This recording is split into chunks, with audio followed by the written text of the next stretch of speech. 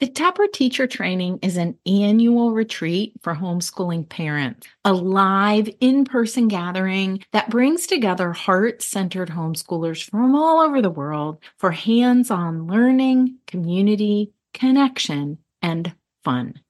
And I'd love to see you at Taproot 2024. We'll gather August 1st through 4th at a camp in northeastern Ohio for a long weekend of engaging workshops, hiking and yoga, and personal reflection.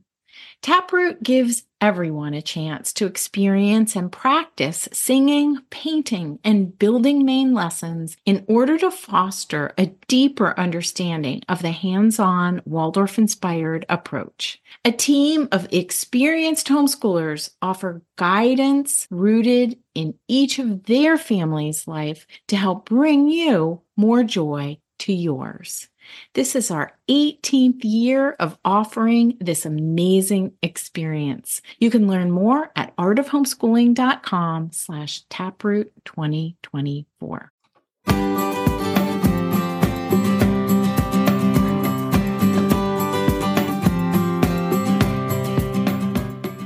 You're listening to the Art of Homeschooling podcast, where we help parents cultivate creativity and connection at home. I'm your host, Jean Miller, and here on this podcast, you'll find stories and inspiration to bring you the confidence you need to make homeschooling work for your family. Let's begin.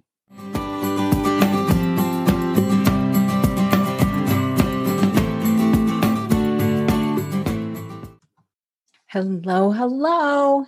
Thanks for tuning in today, and welcome to episode 37. We are talking all about grade placement today. I get this question a lot, various versions of this question, right? And it goes something like this. My child is certain blank years old. His or her birthday is in this particular month.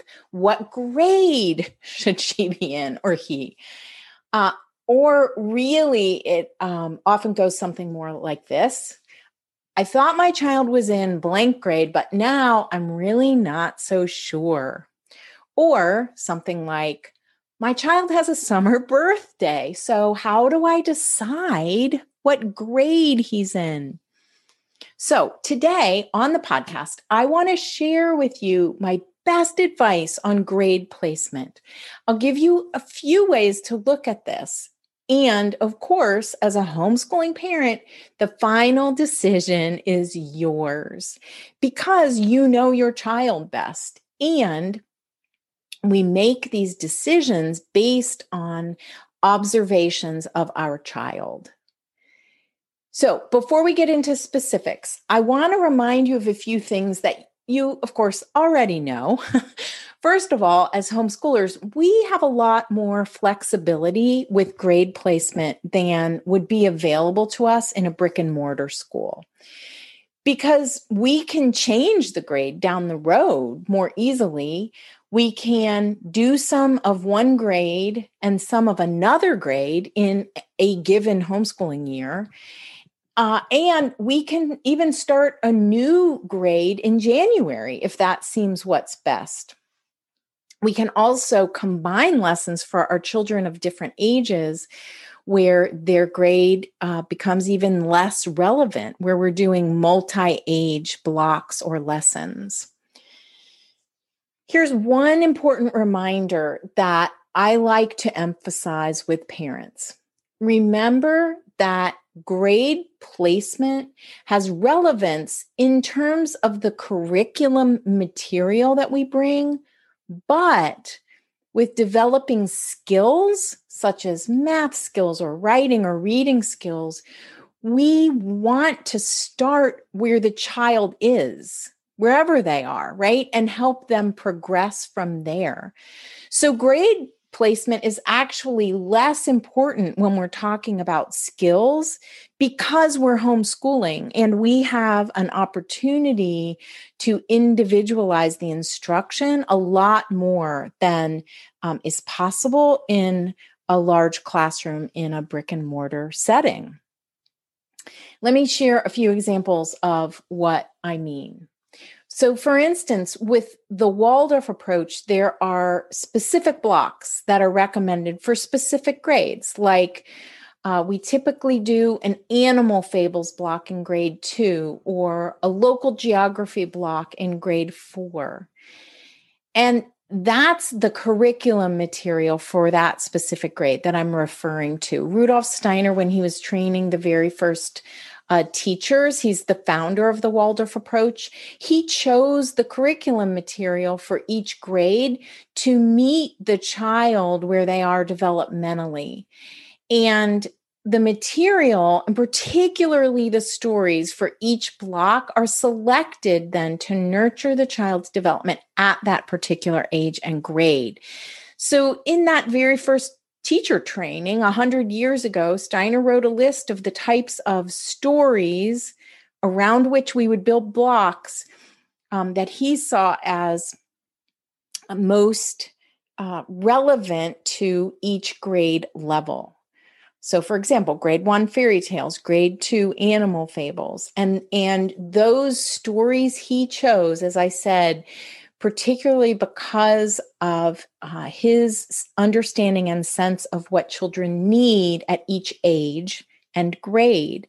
So that's the part that is most relevant to this grade placement conversation. And at the same time, then you can start wherever your child is with their skills, because we're homeschooling, right?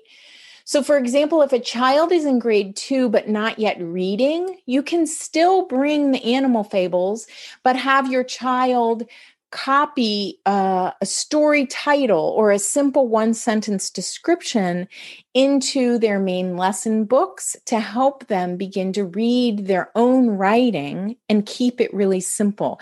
That is geared toward where they are in that skills spectrum, skills development journey. Whereas another child in grade 2 might be further along in their reading and writing skills, right? And so with that child, you still bring the animal fables, but have them write a longer summary, for example, into their main lesson book.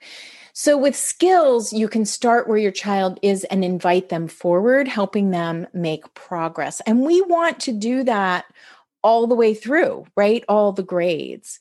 So the curriculum material is really the block topic, and the skills are what we help our children develop over time, and we get to start where they are. If you are not familiar with those block topics from a Waldorf perspective and want to hear more about that, see what that is, I have on my website a page called the Waldorf Block Rotation for grades 1 through 8, and we'll put a link into the show notes that you can find so you have easy access to that. So just go to artofhomeschooling.com/episode 37, and you can find a link to those block topics for grades 1 through 8. All right. Finally, we get to the conversation, right, about the grade placement. So let's talk about that from 3 different perspectives, really. So in this episode, I'm going to share about grade placement from the position of what local public schools often recommend, what Waldorf schools recommend, and what we know of what Steiner recommended. Okay, so we're going to talk about what age children should be to enter a certain grade from those 3 different perspectives. And I'm just going to use entering first grade as an example here to make this easier, in part because this is one of the points in our homeschooling journey when we might be most curious about this, or maybe even confused about the question, like, what grade should my child be in? But also you can apply this to any year, like any child in any grade. You'll just extrapolate from what I'm describing. And I'll tell you more about that in a minute. All right. First of all, step 1, there are 3 here. You can check the cutoff date or grade recommendation for your local public school, right? And for the Waldorf school closest to you. I suggest that you do that just to help you understand what the various options are. Remember in the end that you get to choose. All right, so here in Ohio, where we live, here are what the recommendations are. Our local public schools say that a child needs to turns the age of 6 by the end of September to enter first grade. Okay, so that means technically that a child could start first grade at the age of 5 if they have a September birthday. I'm not recommending this. I'm just describing this is what our local public school says.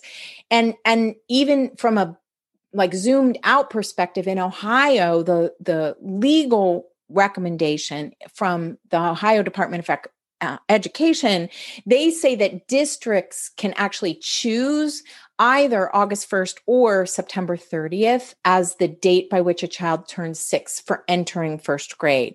And our local district chooses the later date of September 30th.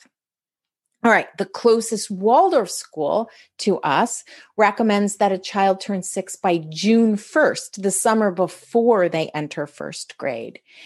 And then finally, Rudolf Steiner made the comment a number of times that a child should have 6 springs or 6 Easters before entering first grade. So that would be more like a child turning 6 in April, the spring before starting first grade. So that's a range, right? A child is 6 by April, a child is 6 by June 1st, a child is 6 by September 30th.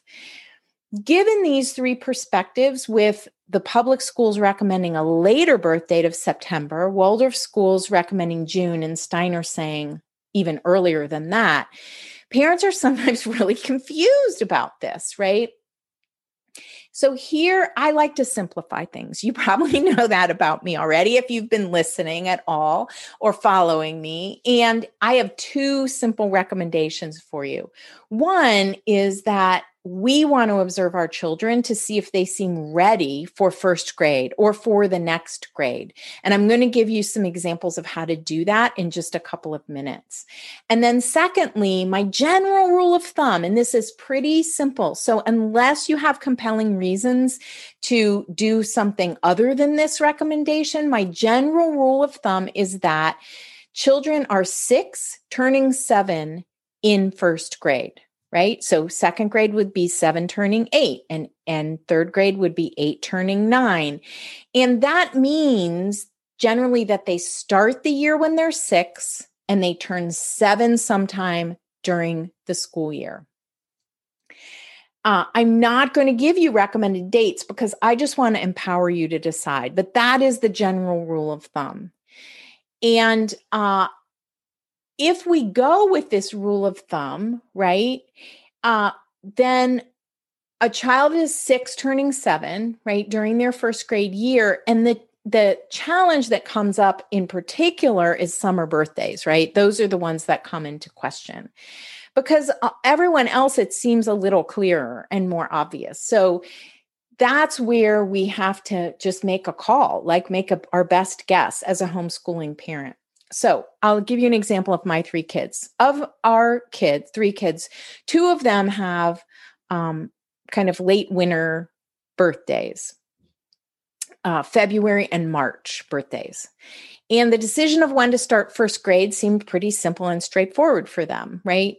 It's the oldest and the youngest of our 3 kids. But our third child has a June birthday, and that was a much more challenging decision because he was so verbal at a young age. We chose to go ahead with the first grade when he had turned 6 in June, and prior to first grade.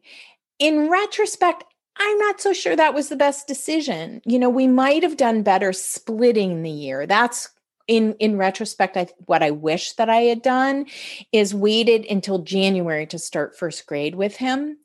But honestly, it doesn't really matter so much in the early elementary grades because, as I mentioned in the beginning of this episode, I did a lot of multi-age lessons with him and his older brother. His older brother is 16 months older. And we did a lot together and just worked on each of their skills development individually. So it really all worked out, right? It worked out fine. And I chose the block topics that I thought would best suit the two of them together. So it was kind of halfway in between one grade and the other. Okay, now I want to share with you some considerations, particularly for starting first grade, but this can also apply at different other developmental milestones as kids are growing. But there are a lot of signs, developmental signs that you can look for in a child who's ready to move from the kindergarten years to the grades. First of all, I want to point out that Steiner believed, this is an important concept to get, right? It's kind of the preface to making this decision. So Steiner believed that children physically need their energy forces for organ development, including brain development, prior to the age of 7. And that only after the age of 7 should we begin formal lessons with them. And that kindergarten should be very play-oriented. That doesn't mean we're not developing skills, right?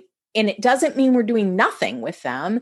The Waldorf kindergarten is play-based with lots of stories and movement and singing and a focus on the daily rhythm and rhythmic activities, the flow of activities throughout the day.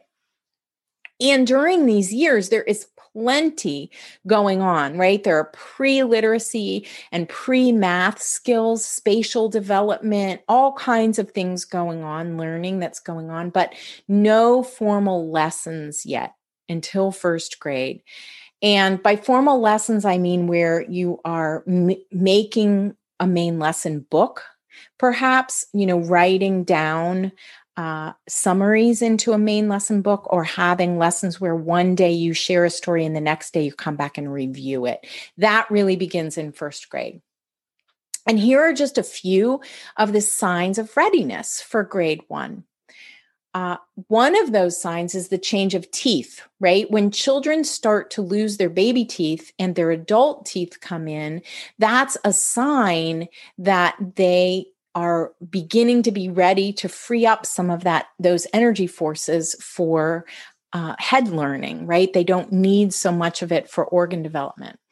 Another sign is a child's physical body begins to resemble proportionally more and more the shape, the proportion of an adult body. So one way to check this is just to ask a child to take their arm up over their head, one arm, and try touching the opposite ear. And if they can do this, it indicates that their arms are lengthening and that change of proportion is happening. Children begin to be able to picture whole scenes in their head, right? This is a critical component of learning, actually, because just as one small example, a lot of reading, the skill of reading, is picturing what's happening and making guesses about what we think comes next. So when children really increase their visual or their imaginative picturing in their minds, this is a sign that they're becoming ready for more formal lessons. Children often start at this age to exhibit a very clear plan, right, for their play. And they even begin to plan ahead, right, to set things up in a certain way, scenes in their play. And then they're going to come back to it again the next day. Or maybe at breakfast, they talk about this little play scene they set up yesterday, and today what they're going to do today. This is, again, a sign that a child is picturing things in their head and can see the next steps. Those are just a few signs that you can look for, but all begin to indicate that a child is ready to engage in more thinking and learning activities. Now, I just want to remind you that In a homeschool setting, the delineation between the kindergarten years and first grade, or the more formal lessons, is a little less dramatic, I would say. So in first grade, we begin the lessons where we share a story one day and we do some writing. We draw a picture. The next day we review it, and then we write a summary in the main lesson book. That whole 2-day lesson rhythm begins. There's still a lot of play going on, right? So this transition, it's not like it happens on September 30th or on June 1st or whenever that birthday cutoff date is. It happens over time. So like I said, I recommend to homeschooling parents to follow just the general rule of thumb that a child is 6 turning 7 sometime, 6 at the beginning of first grade and turning 7 sometime during the year. And with summer birthdays, we have to make our best guess. And then we look at these signs to see if there is anything clearly indicating that they might be ready or they might not be ready, right? So these are just a few to look for, like I said, that can indicate their readiness to us. So if you want to read more about first grade readiness in particular, here's what I recommend you do. Check out some of the articles over at the wonderful and free Waldorf Online Library. So you simply go to the Waldorf Online Library and search for first grade readiness, and you'll find some really interesting reads there. And you can find a link to that in the show notes as well. For older grades, really any grade, another important thing to observe is how the stories recommended for their age from the Waldorf curriculum, how those stories are meeting the child. So does the child seem to take the stories in? Do the stories seem to connect with them and nourish them in a way, like on a deeper level? And if not, perhaps your child isn't ready for that material yet, or perhaps they're ready for the sort of next level of stories.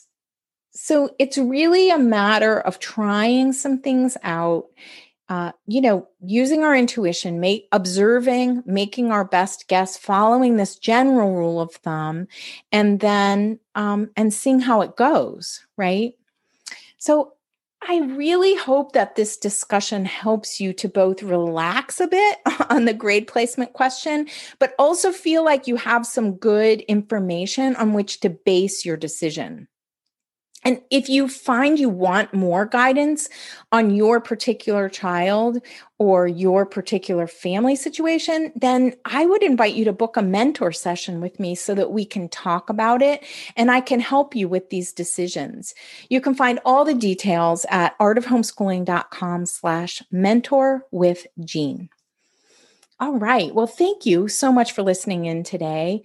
I hope that it's helpful to you to just have this general rule of thumb as a guideline, and you can make a reasonable decision and see if that feels right to you. And also you can try out some block topics or stories from the grade above your child and see how that's going, or the grade below and see how that's going too. A lot of it is about intuition, observation, and this general rule of thumb. So I hope that is helpful for you. Thank you so much for listening in. And you can find the show notes for this episode at artofhomeschooling.com/episode 37. That's all for today, my friend. But here's what I want you to remember. Rather than perfection, let's focus on connection.